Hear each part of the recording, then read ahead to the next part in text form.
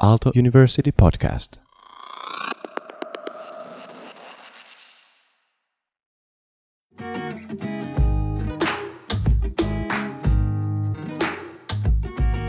Orava Pessa, the Squirrel's Nest podcast, a gatherer of voices, a place to incubate and disseminate critical ideas. Knowledge moves forward as it discovers something. Understand me by just watching the photons that are being scattered. It was a challenge, and it might be that there is no one application. Because someone has taken a decision. Everything is following very simple laws of nature. Sometimes the individual who is providing the data, it's quite powerless. The research that is not visible because knowledge is knowledge. You cannot make a footnote this long. Like a meteor. The podcast brings forth a series of conversations held in Aalto University around contemporary issues and the ways knowledge and practice are built for today and for the future. Our dialogues happen in Autonomy Campus inside the conversation room, Ariel Bustamante's sound sculpture, and they follow through with the core idea of this artwork, to ask, why do we do the things we do? Tapping into stories and projects happening in Aalto, the potential unraveled by academic work, and the puzzling dilemmas that come with it, we want to deeply listen to the insights of researchers, artists, and students, and to their unique ways of searching for answers. This is The Squirrel's Nest, and I'm Maria Villa, your editor and host. In this episode 0, I'll be talking with curator Basam El Baroni, assistant professor in curating and mediating art of the Vika Masters in Aalto.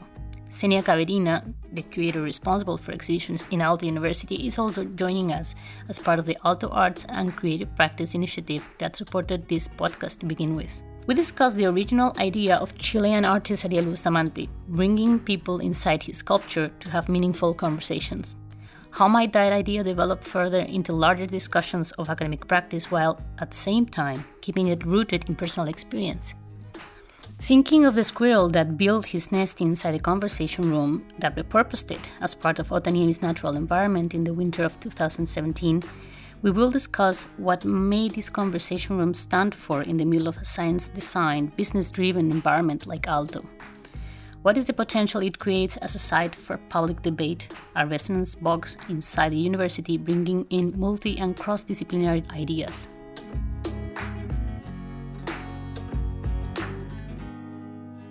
So what I thought originally with the Squirrel Nest, going to this question of Ariel, why do we do the things we do? Mm-hmm.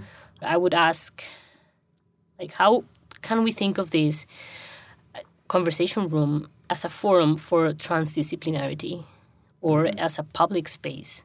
And I think, Basam, you've been discussing a lot about this idea of the public space and what this criticality in a larger forum should be and how arts are bringing in spaces or strategies for these kinds of discussions. Mm-hmm. So I was curious what you would have to say of this space in that frame. I like the contradiction of it being a very insulated small space, like that in many ways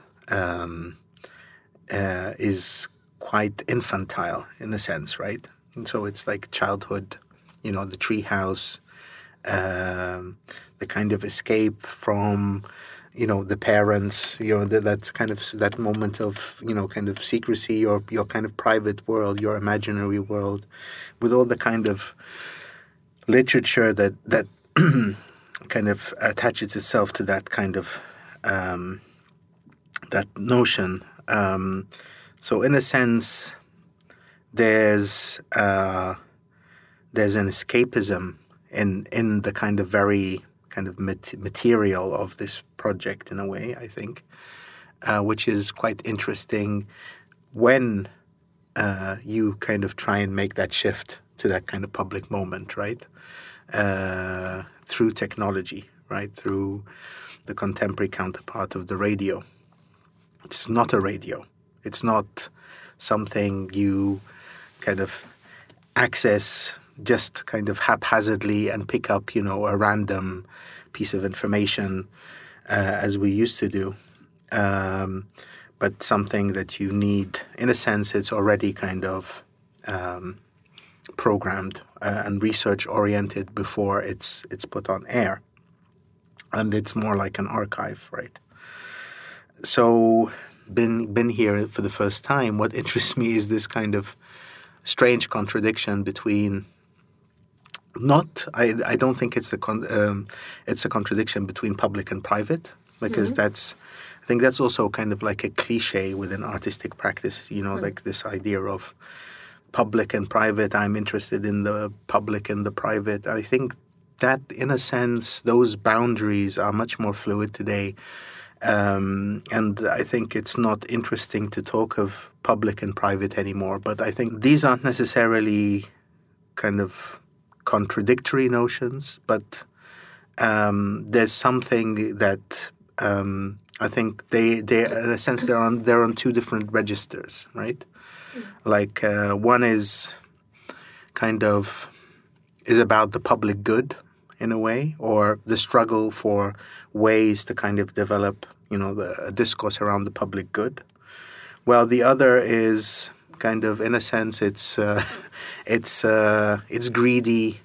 It's in a good way, like it's greedy in a kind of good way. It's about kind of forging that moment of imagination that sometimes is actually kind of very helpful in one's progress growing up, right? So that space of, in a way, it's like a thinking space. I think there's a lot of that in the original idea of Ariel, in the sense that we're so distracted, even, grown-ups, not just children, but we're so distracted by so many external factors. I think that he wanted to kind of like shut down all the devices and to really listen to each other.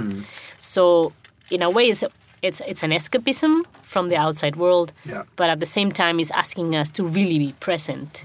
And that's where I find very interesting that we would need this prop to listen to each other. Yeah. What does it say about us? But beyond the public and private division, what does it say about our ability to convey meaning to each other and to really listen to each other? But in that sense, I don't know if you would connect it in any way to the heterotopia, because this special space where you can actually hold a mirror to your own practice, to the way you think normally in your daily life, or this place where you can look at practice or look at your current activities with a certain distance. And of Aalto, like as an environment, as an institution, as an infrastructure for the production of knowledge, with a pinch of salt. It's that's interesting. I'm not sure if I would kind of rush to kind of give it the label of a heterotopia. But what this project is about, I think, it's really about kind of reconfiguring the constraints of the larger institution. So whereas, the larger institution, there's, a certain kind of discourse around collectivity, presence, there's a certain rhythm to it, there's a certain, timetable, scheduling, and way of even articulation that I think shape its kind of elements of constraint. This is perhaps kind of has different constraints that are totally kind of, in a sense, very I don't know if they're totally different, but they're very separate from the constraints of the large institution, and it has to do with scale. With I think even now inside the space, it's the materiality of it. The amount of air we have. All of that kind of configures into kind of setting up a different, not just atmosphere, but a different kind of physical environment that, in a way, whispers for a different type of, politics in a sense, right? Yeah. And I think that's what this project is about in many ways. I mean, that's where its agency comes from. So I think that's how I'm not sure if this is a heterotopia or a utopia, but it's definitely a kind of, you could think of it as a tiny little, para-institution. Yeah. So what would you, Xenia, comment on this? How would you see or describe the way you have embraced this as part of the curatorial practice you're doing in Aalto? Yeah, it's one of the spaces I'm responsible for in Aalto. And when we discussed this podcast idea happening in an artwork that was built to be a public sculpture, it was created to be a safe space for immediate discussions that would be immediately projected outside, and now we are using it as a starting point for something new that then is processed, because we still preserve the role of actors or the hosts in between this moment when the conversation happened and then goes outside into the world. And it's interesting that you mentioned this metaphor of a tree house, because I was thinking about it as well. Mm-hmm. And I think many people have this idea of it being, in a way, a tree house. Yeah. And it's in so many cultures.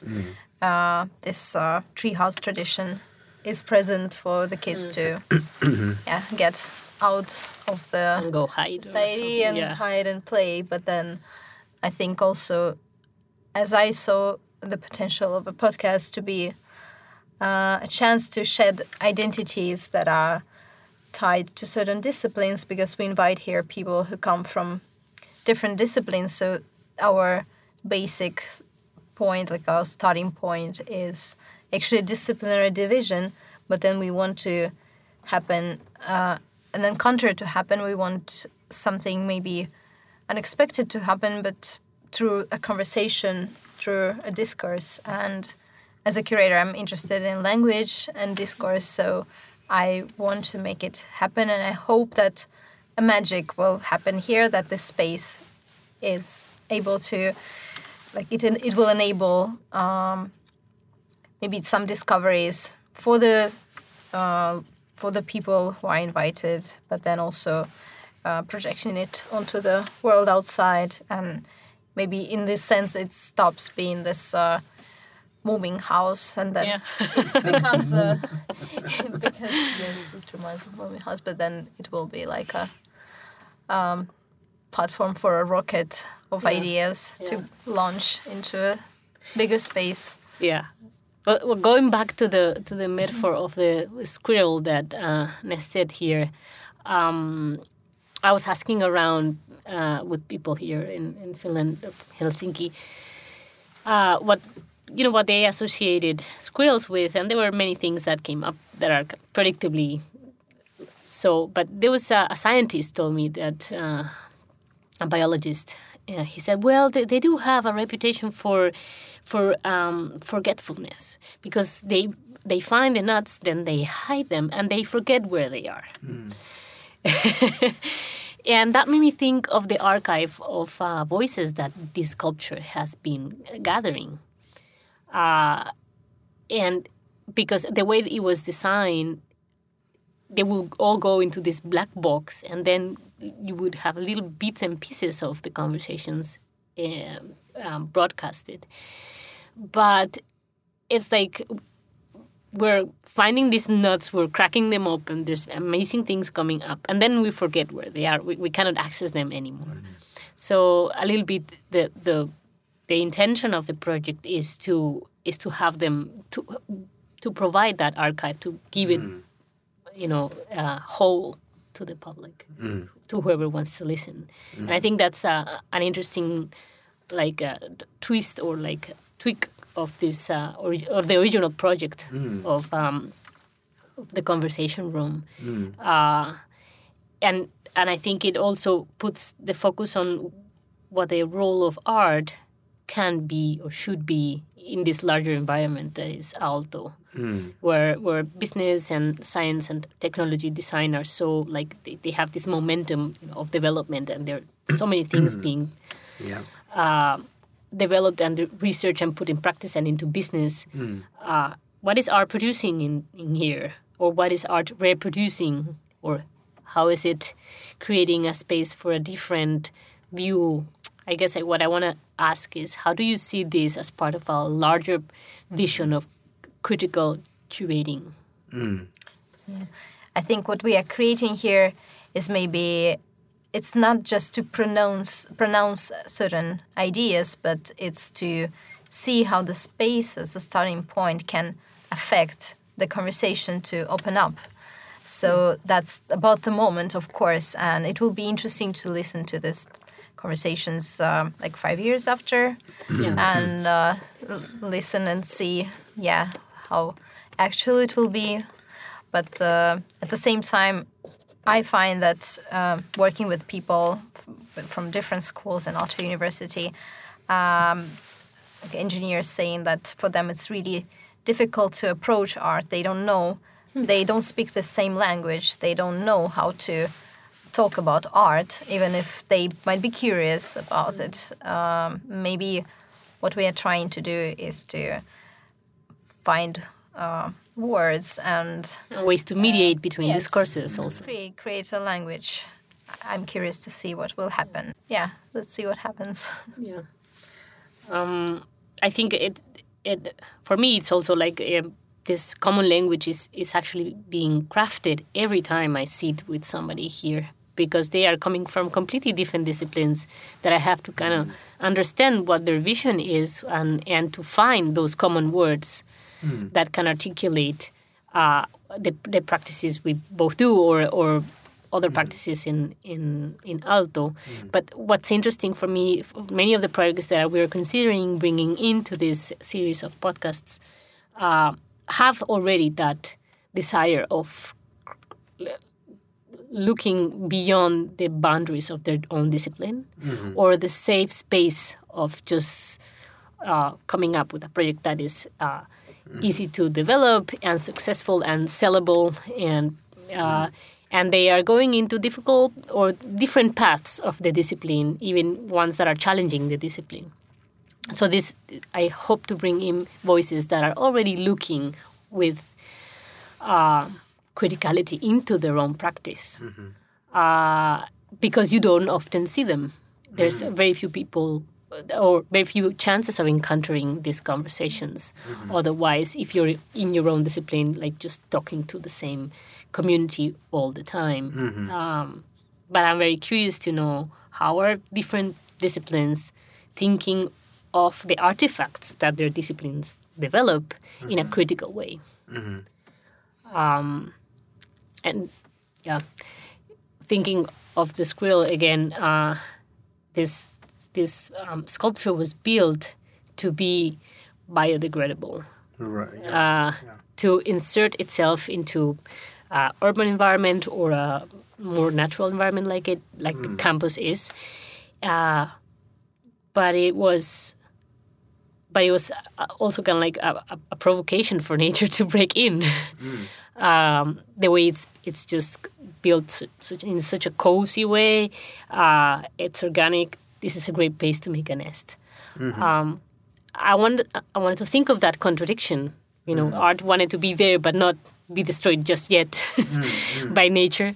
How is Aalto thinking sustainability? And that's a question that cuts across all disciplines in many ways, not just with environment, in natural environment, but with communities. How is Aalto connecting with social and community contexts and their issues, and how is Aalto bringing in political discussions? Well, I mean, I think I think there's more than one angle we can pick up on in this formulation of yours, about the biodegradability and at the same time the idea of in a sense, a kind of sustainability.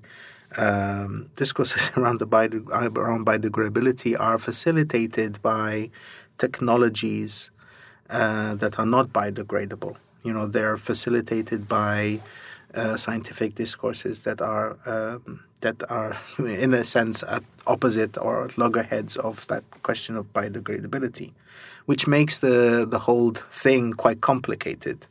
And I think that this is not a contradiction in a way. This is really kind of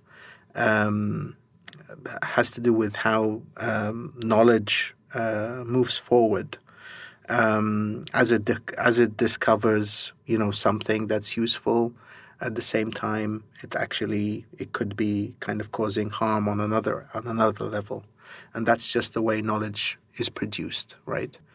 And I think a lot of the politics within an art world, let's say that's kind of marked itself out as an art world that is good, right? That is essentially kind of kind and gentle, has to do with a certain type of activism that tries to hide this kind of notion. It tries to hide it, or it tries to kind of say there can only be good, right? But I think that's an essential problem, and I think that what's interesting about trying to kind of conceive of a politics within a university environment that is essentially kind of scientific in a way, is to kind of think what kind of good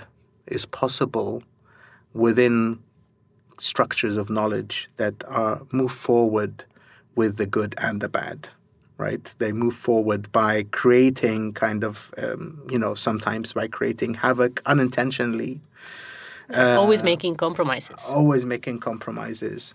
And art can't just be kind of like a mirror for, like what's out there in the world. It needs to have a constructive horizon, in a sense, right? Like, and this constructive horizon has to do with reaching out to, different models of knowledge, different disciplines, and going there with the intent of kind of like, in one level, the intent of kind of exploring things and experimenting with things, but at the same time going there with certain political and social commitments.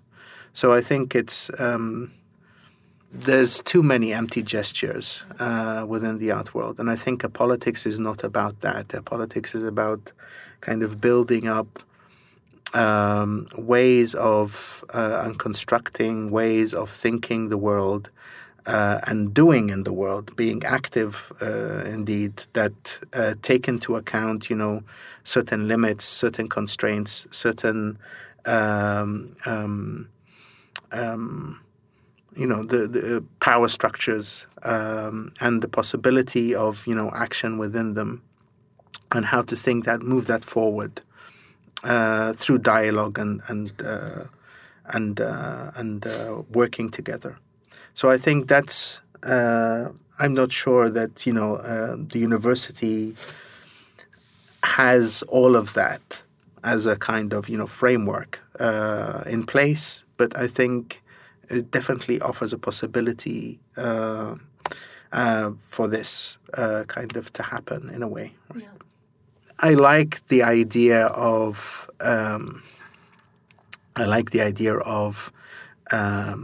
kind of knowledge actually not being organic in a way, right? Of it, I mean, this is just of course it's not. This is not a scientific kind of proposition, but like the idea. What is organic? I mean, knowledge is something that is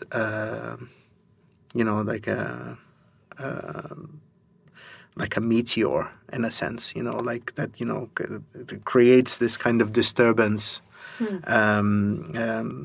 And then through a kind of, inorganicness, in a sense, to the kind of current framework of things? Or is it something that grows simply out of kind of, society and previous discourses and conversations? Or is it rather a blend of both? And, I would say it's definitely a blend of both, because language comes from societal structures, but at the same time, there's a certain inventiveness that you take on and you kind of adopt with the language that society makes, that provides you and kind of grows upon you, in order to induce these kind of certain moments of fracturing or rippling effects that produce more knowledge and dig up more knowledge. And also, speaking of the knowledge that we have, that we can dig out from the world, and information that we get, and I'm really interested in decision making and the basis for why this scenario became possible and this one became impossible, because someone has taken a decision. And even if the technology or knowledge might be something totally not organic, but the decision still in many cases rests with humans. And this question that the artwork is asking, why do we do the things we do? It's really uncomfortable question, but it's really necessary, and this is the basis for criticality as I see it. Why doing things?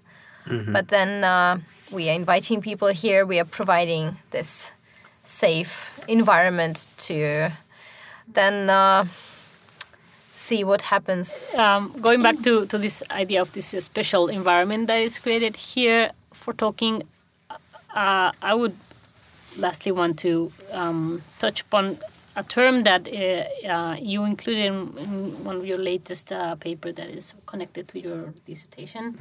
This immersive environment of implication.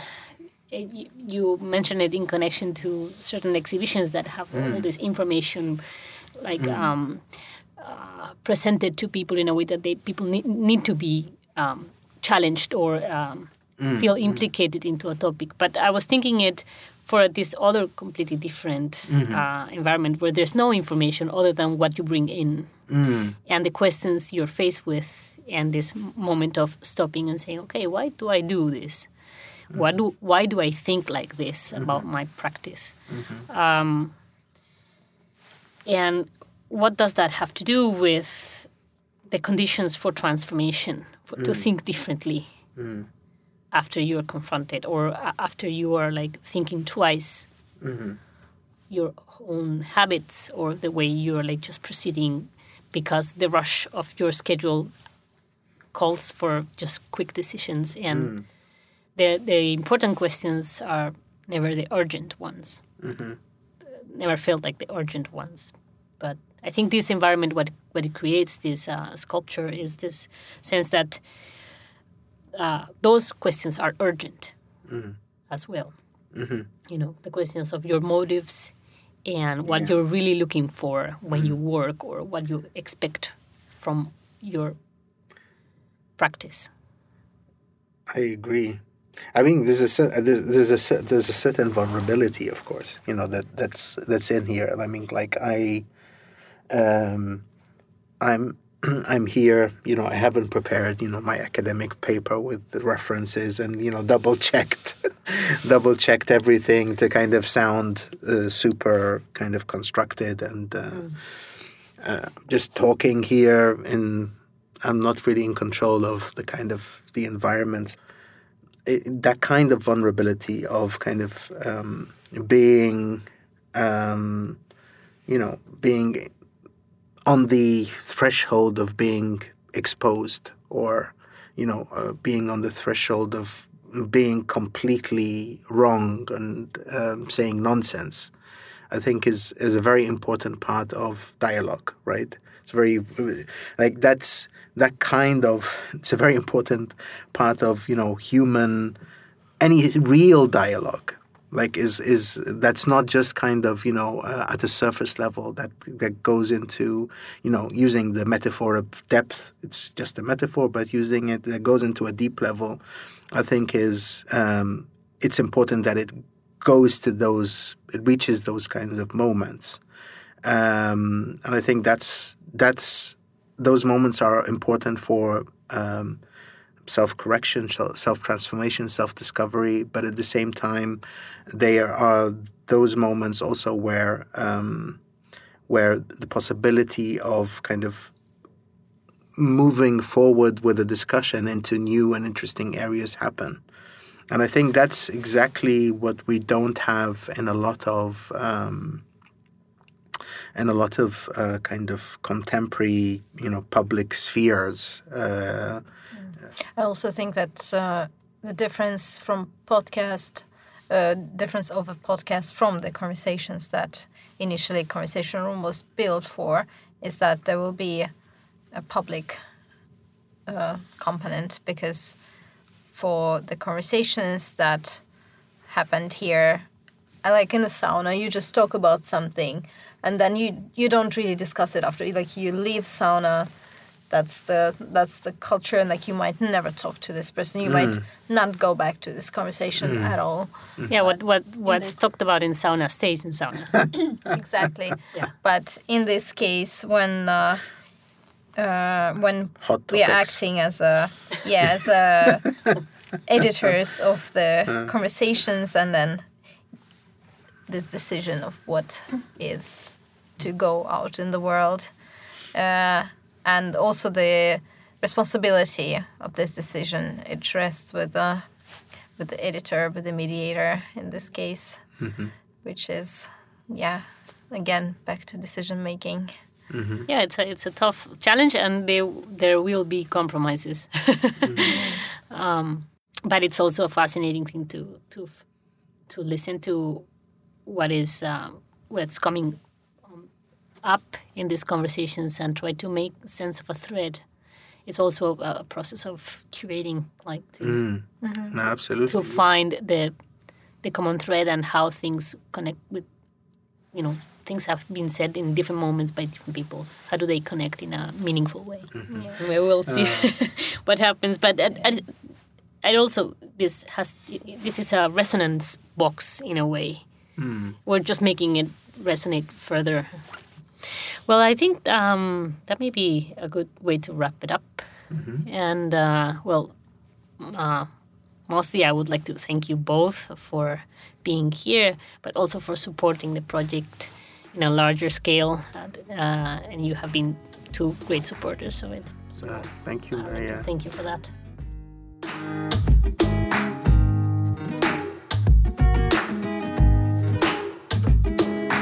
This podcast is possible thanks to the support of the Art and Creative Practices Initiative in Aalto University.